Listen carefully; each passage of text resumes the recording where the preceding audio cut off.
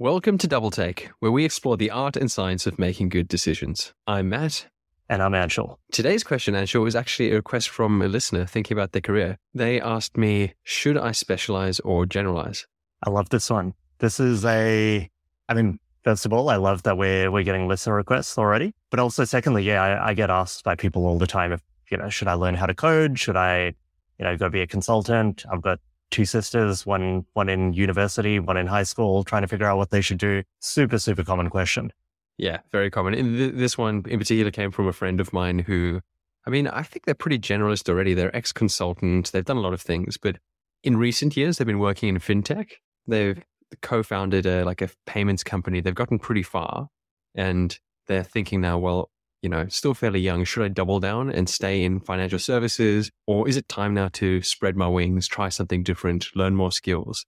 And they're really not sure. So for them, this question is really relevant, and they've been pushing me to put this on the agenda. So the fintech thing touches on a really interesting point too, in that you can optimize for skill level specialization, domain level specialization. I could go become a salesperson, but in theory, I could probably move around between fintech, SaaS, retail, and probably be fairly good at all of them. But then there's also industries, and even within companies, I think, somebody could spend 20 years in a giant corporate and just get really, really good at playing that one particular corporate's internal game and politics. Yeah, there are many ways you can think about this. It's really a pretty difficult question as soon as you start peeling back the layers. Maybe to start, I would love to just hear your general thoughts. Like, how do you think about it for yourself? Well, I think we've both had maybe pretty similar kind of career journeys. Like, I spent the first half of my life wanting to be a pretty hardcore specialist. Actually, on the very, very first day of school, I still remember this vividly because I didn't want to go to school. But they got us to sit down and draw what we wanted to be when we grow up. And somewhere at my parents' house, there's still like a little drawing somewhere of me wanting to be a computer man, just like a little stick figure sitting in front of a poorly drawn computer. And so it's probably a bit of an exception, but I knew from a very young age what I wanted to do and be. And I kind of went off and did that and specialized, if you will, in programming and software engineering until I didn't, I guess. And these days I'm pretty generalist and probably more commercial and don't write anywhere near as much code as I'd probably like to. Yeah, one of those rare people who lives out there, like 6-year-old person's dream, not a fireman or a policeman, but a software engineer. Yeah, man, you made it. I guess you are still sort of a computer man now with the businesses you work in, because you work with people who are doing that sort of work. So you're not directly involved, but you still need to know that knowledge. So it feels like you're just not stuck in the weeds of actually coding things yourself as much these days. Yeah, exactly. It's almost the best of both worlds. Yeah, exactly. I mean, my story is actually really similar, to be honest. When I was a toddler, I kind of stumbled onto the fact that I was good at maths and science, and I really enjoyed it. In primary school, they used to give me math problem sheets from higher grades. And eventually I realized not just maths, but I really liked physics as well. And even made the quiet commitment to myself that I wanted to be like a Nobel Prize winning physicist or the best theoretical physicist in the world. And I really focused super hard. And in some ways, I guess I was like on track. I was winning awards, getting scholarships to universities. But eventually, when I hit the PhD stage, things started to feel extremely, extremely narrow. To be honest, very unfulfilling. And at the same time, I'd been discussing like startup idea with a friend of mine, and eventually made the call to defer the PhD and give startup land a crack. And I've never looked back. It's definitely been a complete sort of 180 in how I think about the specialist generalist approach to life. Yeah, it's almost identical to mine. In university, basically, I used to freelance as a programmer and outsource part of the work. And one of the clients I had ended up raising some money and brought me in as CTO. And after that stint where I just spent a lot of time writing code, I was like, I've got to get out of the weeds here. I'd much rather hire engineers and decide what to build. And it's been a bit of a blessing and a curse, I guess, because I still love programming. The problems are really constrained. You get into a very deep flow. It's very enjoyable, but now I just feel super guilty if I have a program for too long, because I know I could be doing something more productive elsewhere. Yeah, some people feel guilty about eating cupcakes and watching TV, and you feel guilty about programming. says something about us for sure.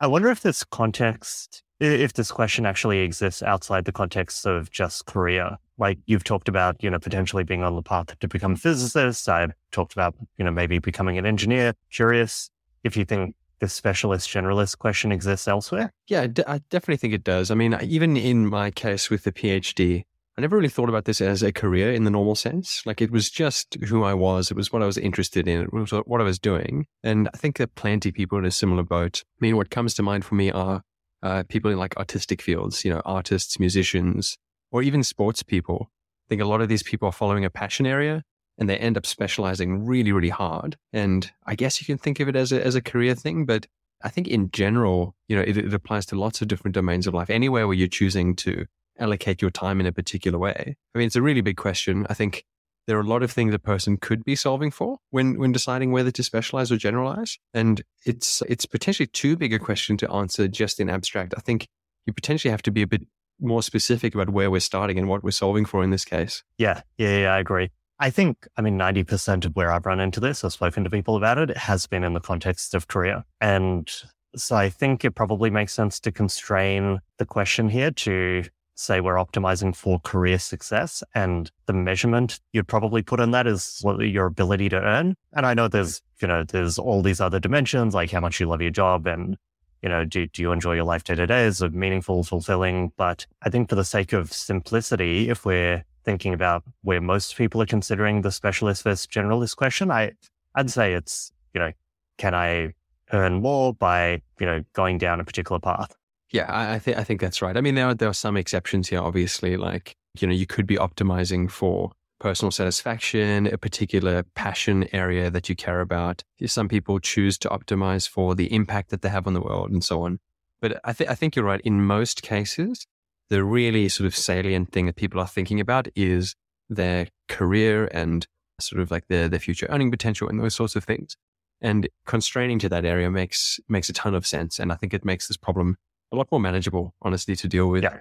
So let's assume that that's what we're doing. How then do we approach this problem? What are your thoughts here? So I think there's probably a couple of key lenses to take a look at this one. So the first one, I think broadly, the decision between specialization and generalization is a risk reward one. So if you become a specialist, and a specialist could be, you're the best Nobel Prize winning physicist in the world, you're a top 1% athlete in the NBA, you're a, award-winning musician like Taylor Swift. It could be any one of those, but competition is harder, right? Because you have to be really, really, really good at one particular narrow set of tasks, and you're competing on a small surface area with a lot of people to be at the very, very top. And so risk reward, if you make it, great reward, but also great risk in that the vast majority of people don't make it. Then separately, there's also a risk reward trade-off around the fact that,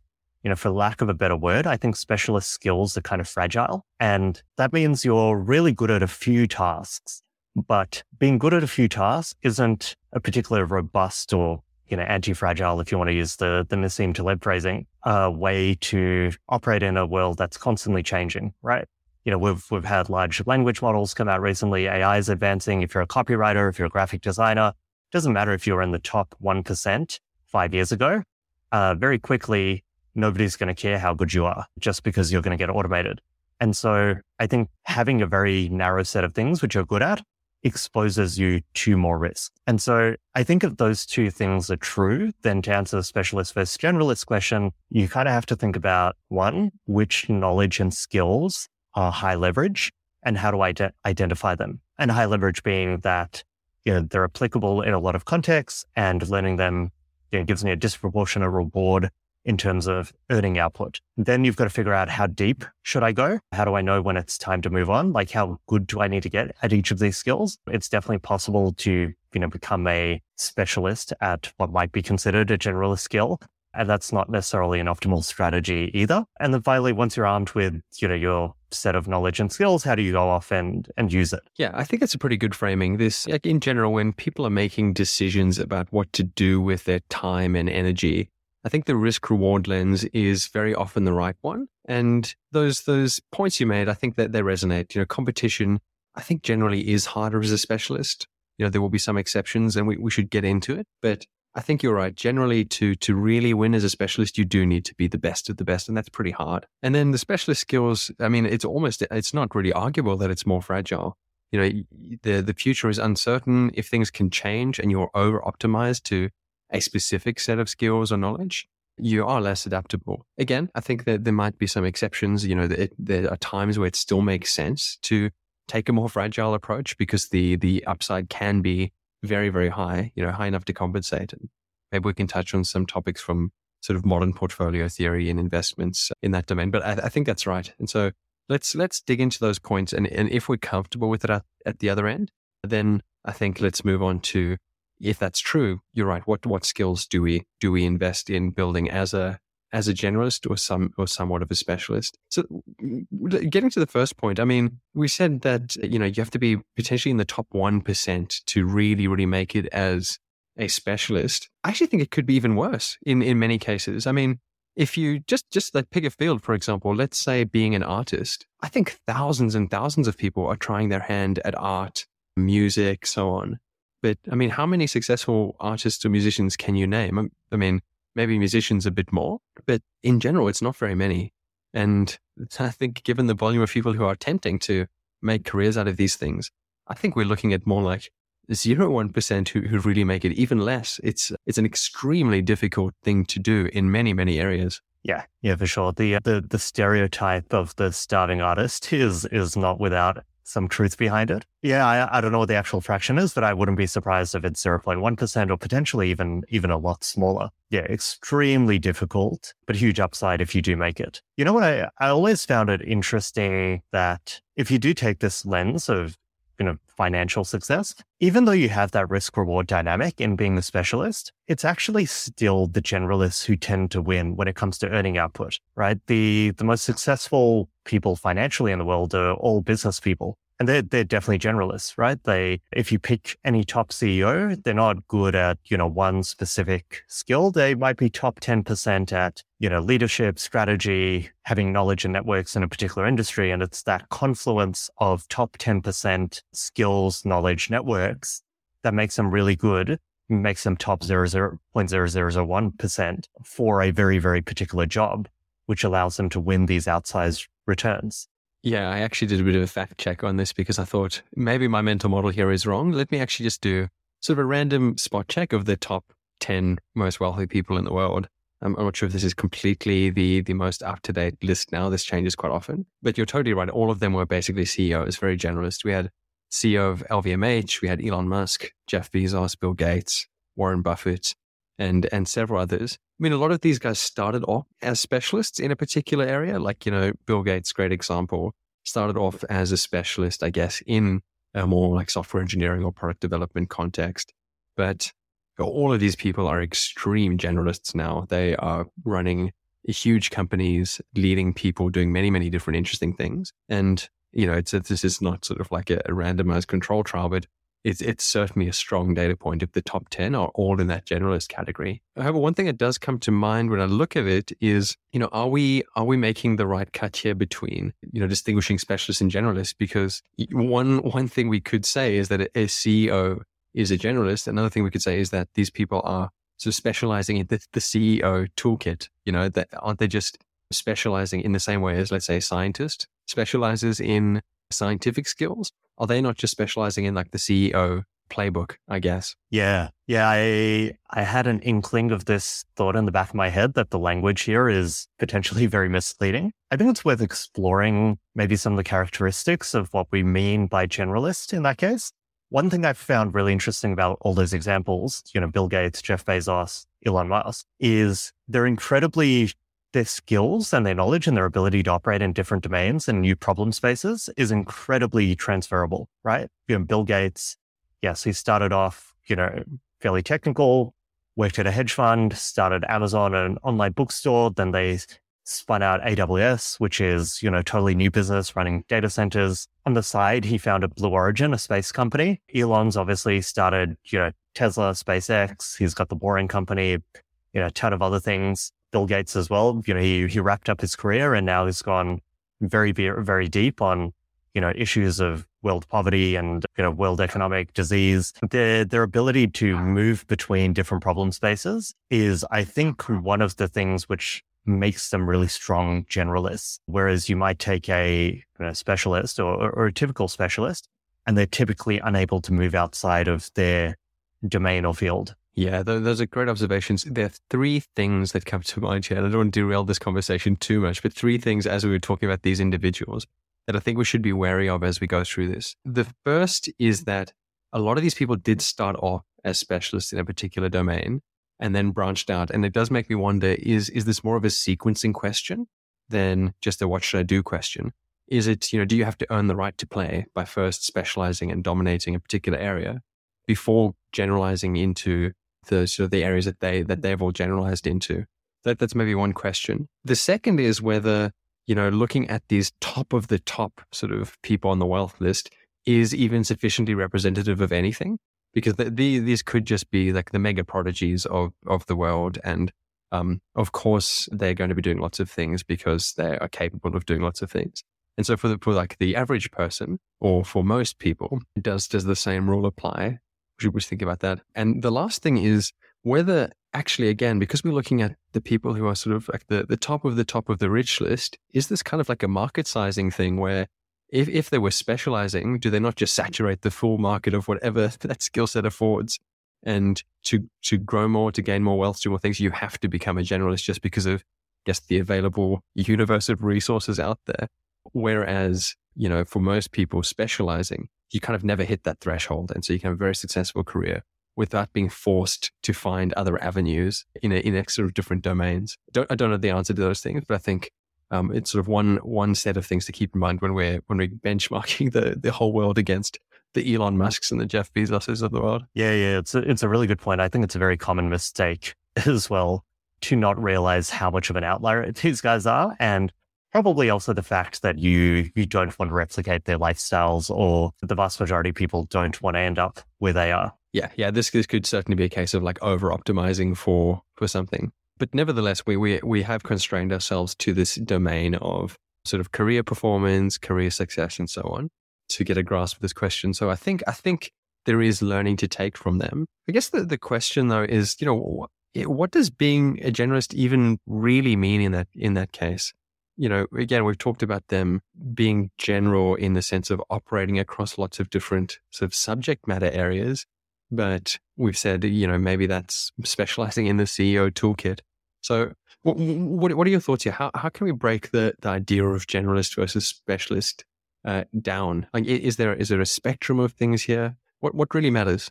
Yeah. I think there's definitely a spectrum, and spectrum itself kind of implies like a one-dimensional, either left or right, but in fact, it's probably many dimensional. But I think there are a few key factors which you would measure against on the spectrum. So the first one is, how high leverage is the skill or this knowledge? So by that, I mean, how many types of problems can this be applied to? If I'm a basketball player and I get really good at, shooting, then that's extremely narrowly confined. The only other context in which that might be useful is, I don't know, throwing garbage into bins.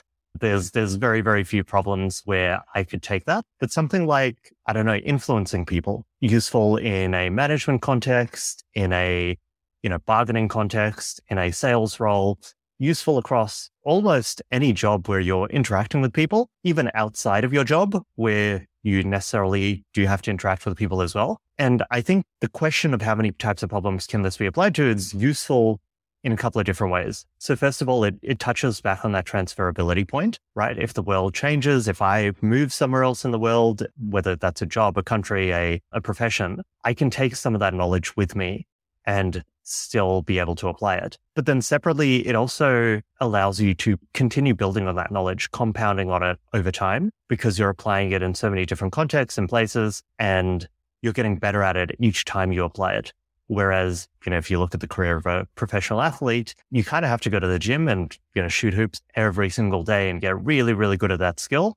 And then one day you're not going to do that anymore. Your knees are going to be gone by the time you're 35. And for the next 50-ish years of your life, you kind of have to start from scratch. You can't go back and compound and build on that skill of shooting anymore.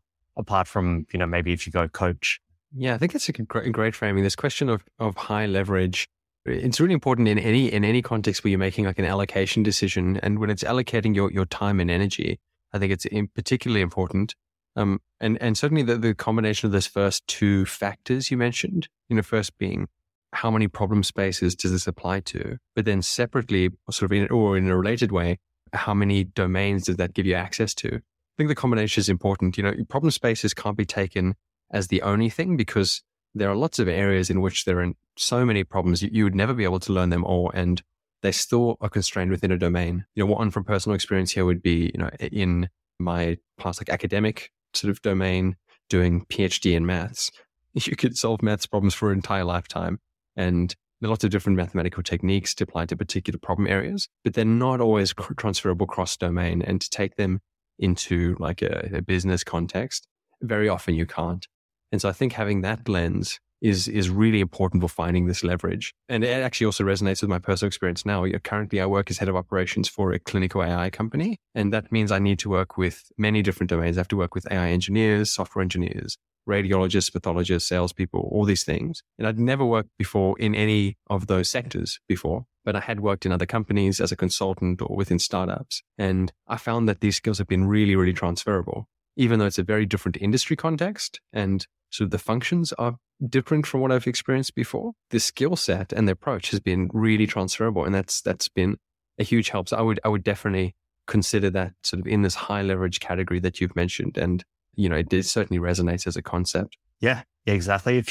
Another way to frame that is, how many PhD physicists are there in the world who've also gone and done startup work?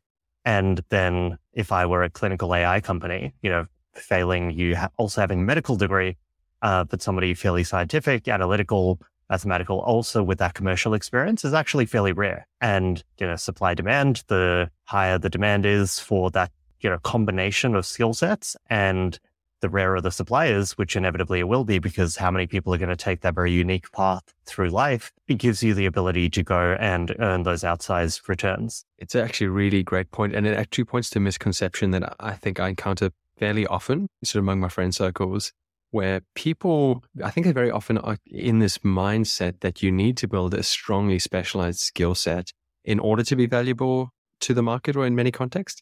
As early as yesterday, I was having a walk in a conversation with someone who's considering making a career change, and they currently work in the retail space, and they like the space, but they're looking at branching out, learning other things. And they're really worried that if they do that, it'll look like they don't have any sort of particular domain knowledge, and their sort of future prospects will be limited. And it was so interesting from my perspective. My gut reaction says it's the exact opposite.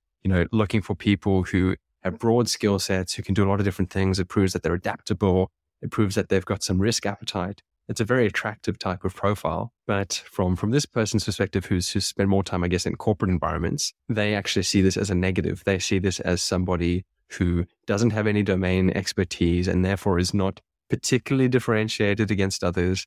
And so I think this is a huge misconception that's pretty pervasive and potentially quite valuable to break out of, and sort of reflect on one's experiences a bit differently. Yeah.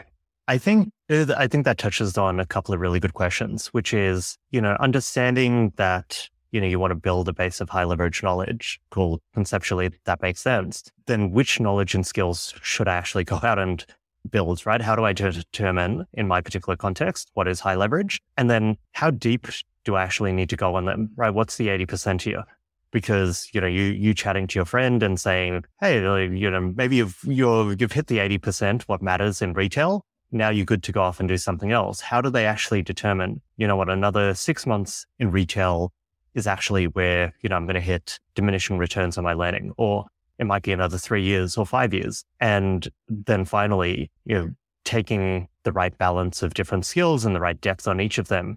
What's the best way for them to go leverage all of that into, whether it's a job, starting a company, consulting, advising, whatever it might be? Yeah, I think that's a good framing. And maybe before we jump into it, just to highlight a few other sort of misconceptions or concepts that I think are relevant to have in mind as one goes through this assessment. You've got to make sure when you're making a decision, let's say on what skills to learn, that you're informed by the right data, or at least that you're interpreting the data you see in the world properly. And something that I think gets confused here is this problem of sampling bias. When you look out the world, at the world, in most domains, what you're seeing is examples of very successful specialists. So yeah, pick a domain. Again, music. You're seeing, if you look on Spotify, you look on MTV, whatever it is, you're seeing examples of people who have really, really made it. And then you ask, what have they done? And most of them have sort of chosen their domain early on in life and really specialized. But what you're not seeing is the sort of graveyard of failed or churned specialists who never got to that point. And so I guess in this context, if we were to say, okay, what skills should I learn? You kind of look up the success list, you see hyper specialists in particular areas. You're drawing a conclusion that's based on a huge sampling bias. And that's probably not the right way to identify the right skills to learn, because only a few people succeed. And if you were somehow to run the randomized control trial and do an experiment over skill sets and performance, it's likely not to be those skills. So I think that one is quite important to have in mind here. And the other one is a concept, I think I mentioned it earlier, from sort of investment theory.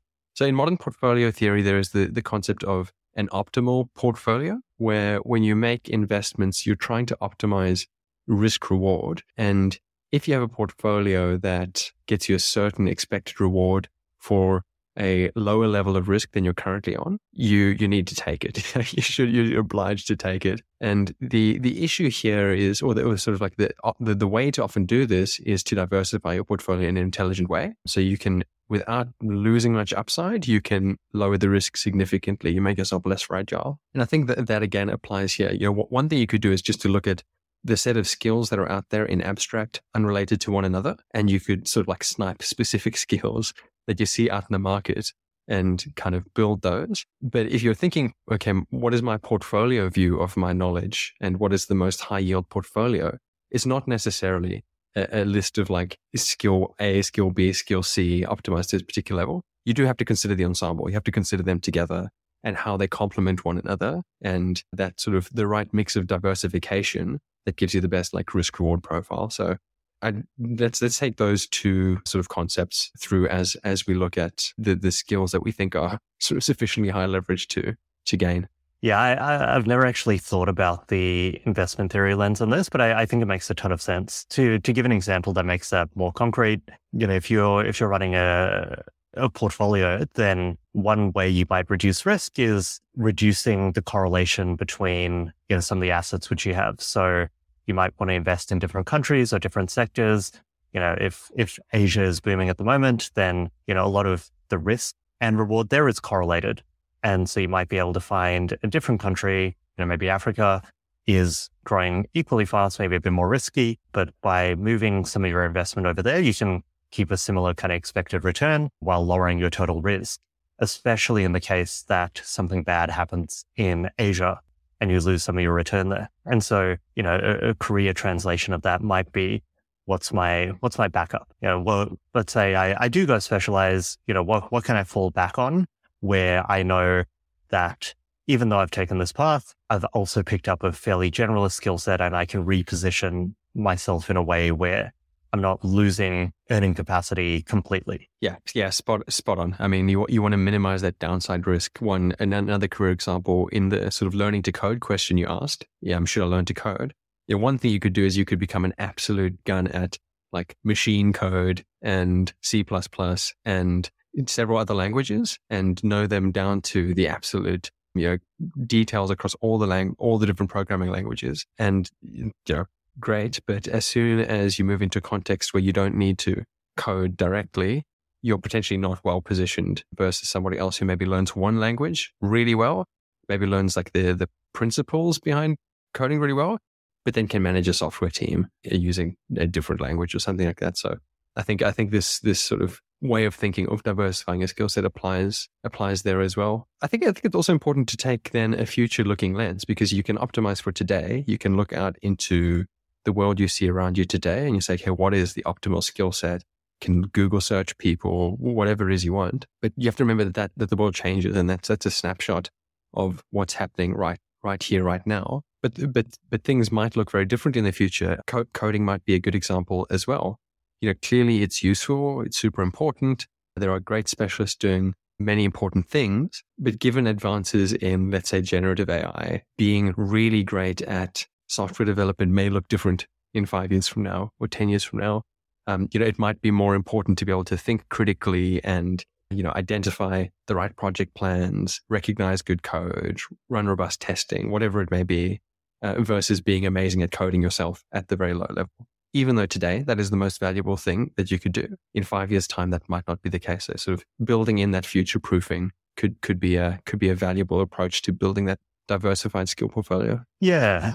So how do you think about future proofing? One way you could do it is, what are the things which we believe about the world today, which will never change, or which are very, very unlikely to change?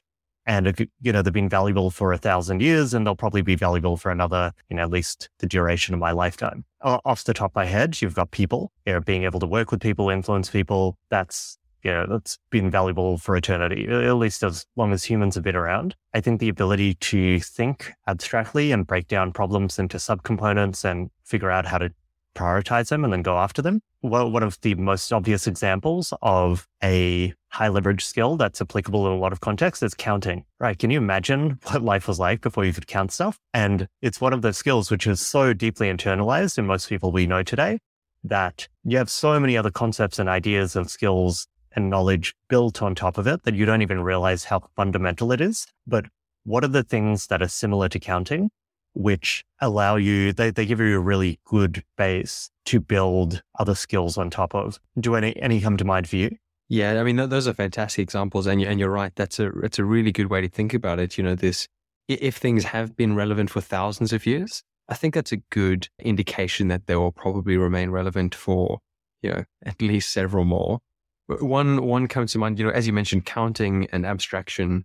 Those are sort of like specific skill sets in a sense, but there is also this one layer higher, which is the meta skill of gaining those skills, of learning to learn, of learning to be flexible and adaptable. And I think when faced with an uncertain future and, you don't really know exactly what the future will hold, positioning yourselves to be able to adapt to many different futures, I think is a valuable thing. And so practically what this might look like is just the attitude of lifelong learning, of keeping your finger on the pulse, of being able to acquire skills and apply them quite quickly. This could be anything from sort of reading widely. You don't know what's going to be useful, so let's make yourself adaptable to be able to read widely and learn widely, all the way through to just putting yourself in, getting yourself used to change, putting yourself in different environments that make you uncomfortable, so that you learn, okay, how does this thing, how do I operate in a context of uncertainty, of change, so that I can learn to adapt? It's sort of like the meta skill of some of the skills you mentioned. So those are the ones that came to mind for me. Yeah, the meta learning is a really good point. In fact, potentially the most important point here.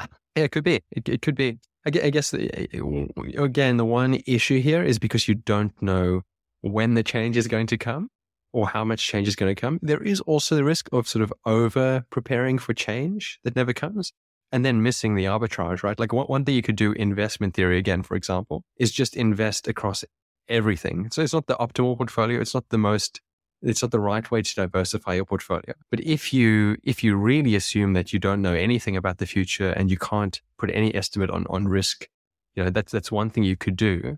And, you might miss the arbitrage. You might miss the Apples coming out of nowhere and the Googles of the world, and you do miss the boat. So there is a balance to play for sure. But I think you're right in general that meta learning is probably the highest leverage thing that you can have in your toolkit, at least in my experience. Yeah. You don't want to become the guy who gets so good at speed reading in pursuit of, one day when the right books come out and the right, when AI blows up or crypto blows up, I'm going to be able to read all those books so quickly and get ahead of everyone.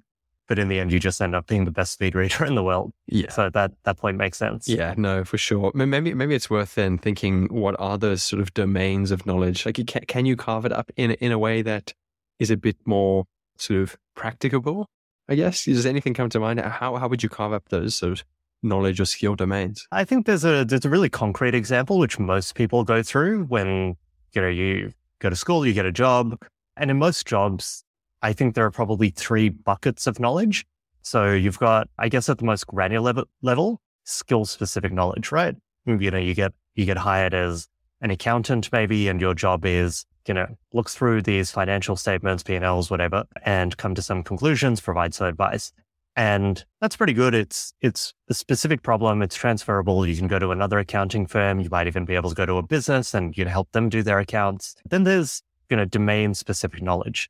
And that's maybe in this context, I'm an accountant in Australia or even a specific state in Australia, New South Wales. And there's a bunch of extra knowledge I need to have, which is kind of domain specific. It's the regulation that's local, the local tax law, the way businesses typically operate here, the common, workarounds and ways to deal with them and advice and all of that. And then you've got the top level, which is company specific knowledge.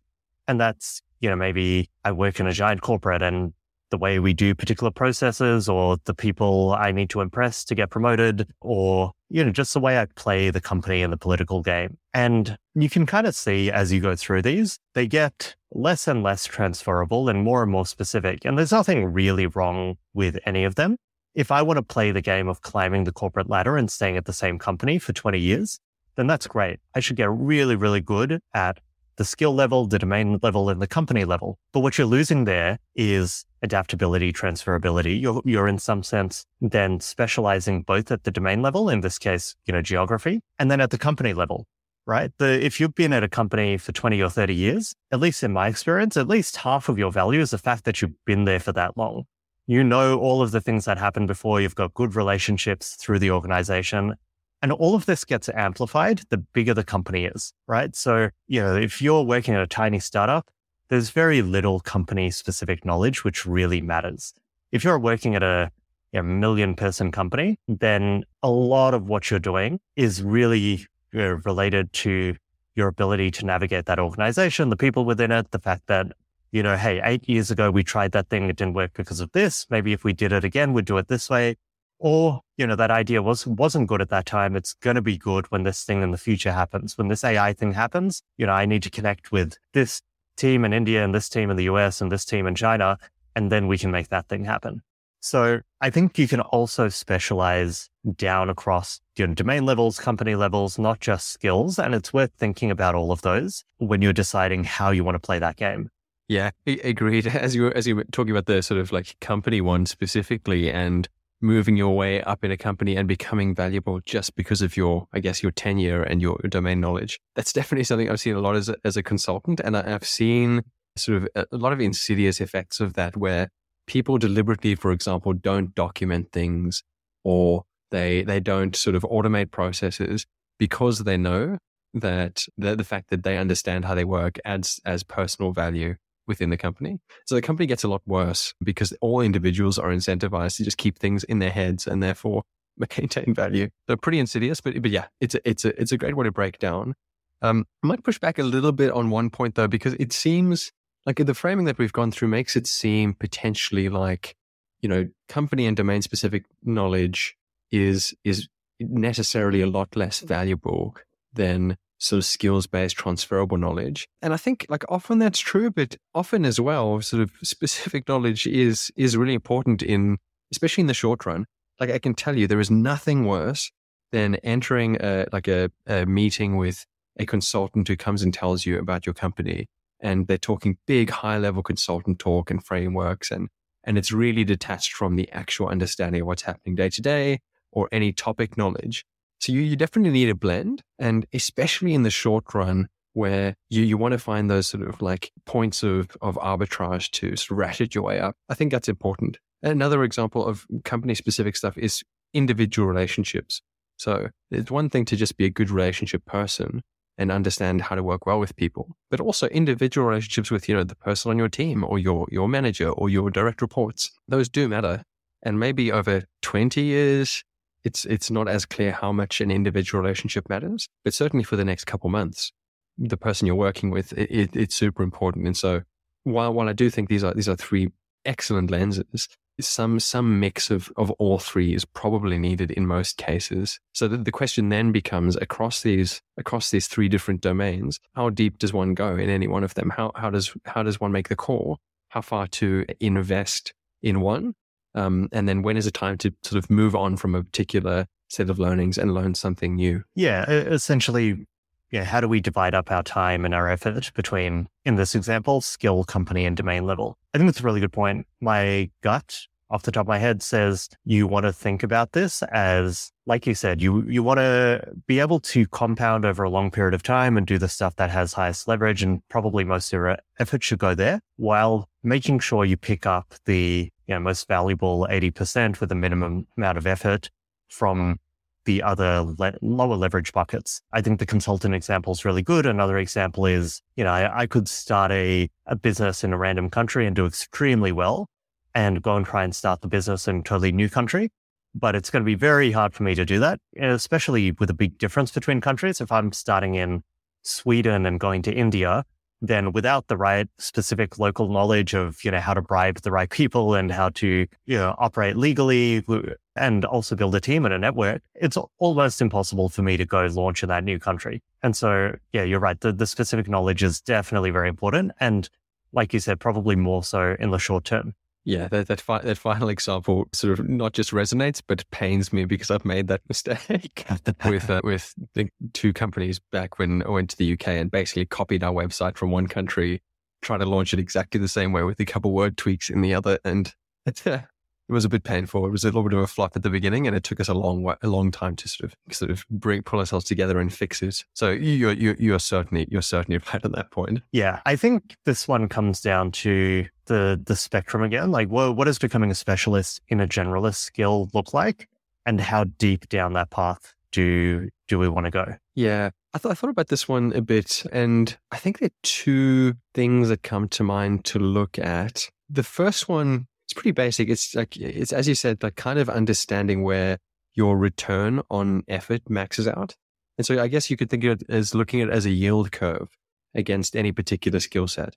So every day you're making a decision on how much time and energy to invest in gaining new knowledge or new skills. And the question then is, along that journey, at what point do you hit sufficient sort of yield that you start hitting diminishing returns, and and sort of the opportunity cost of not allocating that time to something else becomes too high. And I don't think the answer will always be obvious here, but it's a helpful thought exercise. So for example, suppose that you were really interested in making money through investments. One thing you could do is learn everything there is about how investments work, all the way down to, how a clearinghouse works at the exchange, and, how individuals' accounts are still stored on databases. But clearly, like, that stuff is not needed. Even though it falls in the domain of investments, that stuff is not where the yield is. It potentially, for most people, it's about learning about ETFs, a bit of portfolio theory, and then moving on. And then you can do that. So there is a point going any skills where I think you can say, okay, I'm hitting diminishing returns here, and it's time to move on. The second point is, I don't know, maybe this is even the more relevant point. For a lot of skills, you kind of hit a threshold at some point where, having gotten there, you're now able to outsource this effectively or delegate effectively. So an example here might be, again, in the software engineering context, if you know no software engineering, you're lost. You can't do anything. If you know like a ton of software engineering, you could code things yourself. But there is a point much earlier on where you know just enough to hire a contractor and manage them properly, or manage a team, and you'll get actually much more leverage from that, from stopping early and letting someone else do it and sort of effectively managing them, than you would have got from being an absolute gun software engineer able to code everything yourself. So maybe that's sort of the real like OG move, is figuring out at what point do I hit this sort of capability to be able to delegate and outsource effectively. And I suspect that often comes much, much earlier on in the learning curve. So not even 80-20, maybe even like 90-10, 10% of the work is enough to then manage somebody else to do it. What are your thoughts on those two lenses? Yeah, I love the second one.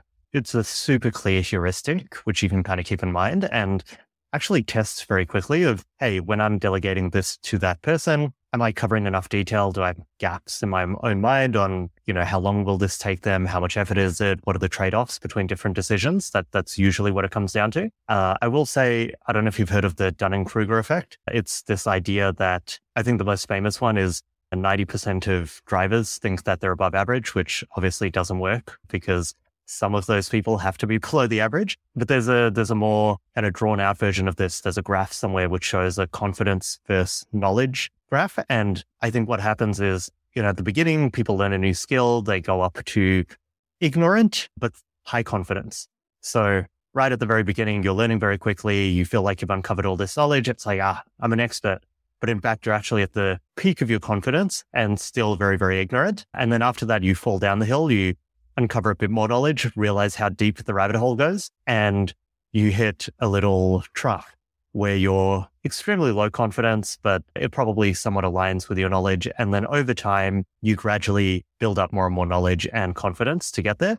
And so in this context, I will say the very easy trap to fall into is thinking you're ready to delegate and you understand enough of the space way earlier than you are. Or thinking you're ready to go publicly and to give advice on a podcast about this stuff. Where do you think we are on this confidence and capability curve? I think we'll have to let the listeners tell us about that one.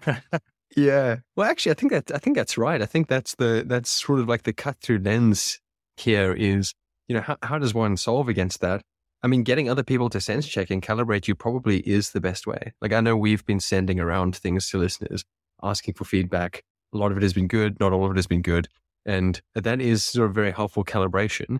And I think with the Dunning-Kruger effect, like as you said, it's the same thing, and with the knowledge that you are probably going to fall victim to these sorts of biases, getting other people to sense check you might be the way out.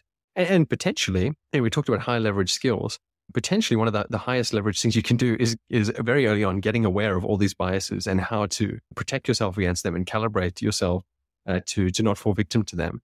That might be one of the upstream things that is sort of makes all the downstream high leverage knowledge gaining possible. Yeah, totally. I think building an internal intuition for when do I actually understand something and when do I just feel like I understand it is extremely powerful. And yeah, to your point, I think the worst feedback we got was on the episodes which we recorded where we had very little personal relevance or domain expertise on the topic. Should I build a nuclear bunker in an apocalypse? Was probably one where we didn't get great feedback, and I guess lines up with this. We went off and just did a bit of research, but neither of us are preppers or have any real apocalypse living or survival experience.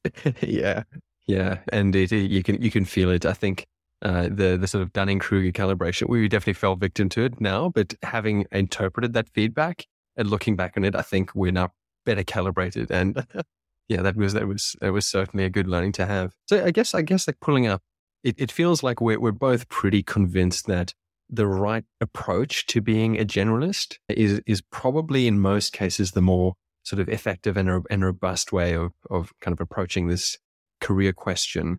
And we've got several good sort of frameworks or heuristics for figuring out what skills to focus on, how deep to go, when to move on. I guess the next question is, if you've gotten all that stuff right, you've said, I'm going to like optimize my portfolio of skills and capabilities in this particular way. I'm going to allocate my time in such a way that I get the high yield stuff up front, get leverage, and then move on. All those good things. Once armed with this knowledge, I guess the next question is like, what do you do? How do you get the most out of this learning? So I think I've built a intuition, I guess, somewhat carrot stick guilt approach to always try to be moving towards a higher leverage task. I really enjoy getting myself out of the weeds, moving to a position where I can delegate, hire someone, not have to do that task myself. In fact, not even understand it or know about it a lot of the time. But then on the flip side, there is part of me that loves doing those things, right? I mentioned I enjoy programming before. I love, going deep, understanding them, learning the tools. But I tend to feel guilty very quickly whenever I'm doing those for too long because I know I've got an opportunity cost on my time. And so there's a bit of an inherent tension here between, what is best for career and, what's going to give me the best, theoretical outcome for the task versus maybe what do I enjoy doing the most, although they're both very enjoyable for me. Yeah, that makes sense. But I think even then, like, the conversation we've had has been constrained to more of the career focused question, but you could remove that constraint and think about what concepts that we talked through, which of those would still apply. And, if you do take that broader lens of, optimizing for what is it, entire life satisfaction. I think it will include a lot of other things. It might include some recreational programming or whatever it may be in your case. But I think a lot of those, the framing still applies, right? You still have to make a time investment decision, an effort investment decision to maximize some sort of risk-adjusted return on the other end.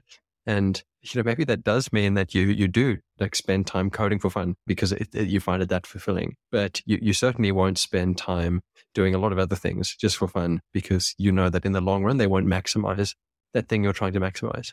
Yeah, it's just zooming out and saying, we've constrained it to earning output here, but maybe there are other lenses where you constrain it to lifetime satisfaction. Yeah, exactly. So from a career point of view, then it sounds like generalist is a no-brainer. That's broadly your take as well? Yeah, I think in most cases, or at least the right type of generalist, I think there are certain exceptions. And I mean, one of the listener feedback I got was we need some disclaimers at the beginning. And so maybe I'll say them now. Like, this is not the investment advice. This is not legal advice. This is not medical advice. This is not relationship advice. Like all those good things, they're going to be exceptions to everything we say. In this case, for sure. I mean, there are definitely specialists who will be much more fulfilled. They're people who really feel like they're born to do certain things. The very best musicians, for example, who want to do nothing other than play music all day. Of course, we're not suggesting that those people shouldn't do that. And in particular, people who are natural born prodigies in certain domains who really do have that potential to, I don't know, easily, I would say, get to that top 0.1 or 0.1%. I mean, they're very likely to have absolutely phenomenal sort of returns, I guess, by focusing and building on those skill sets. But I think in general, for like most people who are a bit uncertain, who don't fall into those categories, I agree with you. It's a no-brainer to focus on building a wider, sort of more robust portfolio of skills and knowledge versus over-specializing in a domain. The maths just doesn't lie. Yeah, definitely. I wonder who you think, if we just take the life satisfaction, happiness lens, I mean, and we go back to Elon and Jeff and Bill Gates, I think those guys definitely lived very stressful, probably not extremely happy lives. But again, if you take, I don't know, the top artists, musicians, they don't seem to live maybe the happiest lives either. Who do you think it is? Like, who do you think's winning here on the life satisfaction game, and are they a specialist or a generalist? Yeah, those three examples you mentioned, Elon, Bill Gates, and Jeff Bezos in the past tense. I'll remind you that they're still kicking. But yeah, I think that they, from what I've heard, you're totally right. They're mega generous, but they've not lived insanely sort of happy lives in the traditional sense. It's a tricky question because happiness is hard to measure. But one sort of group of people who are often thought of when you mention the word happiness is like people living in monasteries or monks, living very sort of lives removed from the rest of society. One that comes to mind, actually, it's a story I read really recently. It's in the Guardian newspaper, and it's called "I Spent 12 Years in a Cave." And this is a story. Yeah, exactly. I mean, talk about specialization. This is somebody who was working corporate career in London. Eventually, decided this was not for them. They moved to India, got into a very deep meditation practice, got into, I think it was a sort of like a Buddhist group there. And then the quote here that I've got is, "I moved into the cave when I was 33 and was very happy," and then goes on to describing this great level of happiness and fulfillment. But what they did was spend 12 years sitting basically alone in a cave, meditating, and then leaving out to sort of grow their own vegetables in the garden. I mean, you couldn't get more specialized than that. But apparently this person is a paragon of fulfillment and happiness. So, I mean, there's your exception. Don't take our advice. Go live in a cave for 12 years. Yeah, I mean, one lens which I've always had on meditation is the skill they're getting really good at is basically tricking your own brain into releasing happy chemicals. A very vast oversimplification of it, but most meditation teachers will tell you that the bliss you experience is not the actual purpose of what you're doing, but in some sense, that's a very strong byproduct and the reason a lot of people do that. And if you do take that lens, then maybe everything else is a distraction. Maybe there's only one specialist skill which really matters, and you just go do that thing to bypass everything else and say, hey, how do I just make myself really good at the skill of being happy. Yeah, go sit in your virtual reality machine all day and forget all this career stuff. Just take the shortcut. I think that's a good way to end it. I don't want to lead our listeners down too much of a a rabbit hole, a philosophical rabbit hole. But yeah, that was fun. I think I learned something. I feel like I learned something. Yeah, awesome. That's a good one. Let's call it.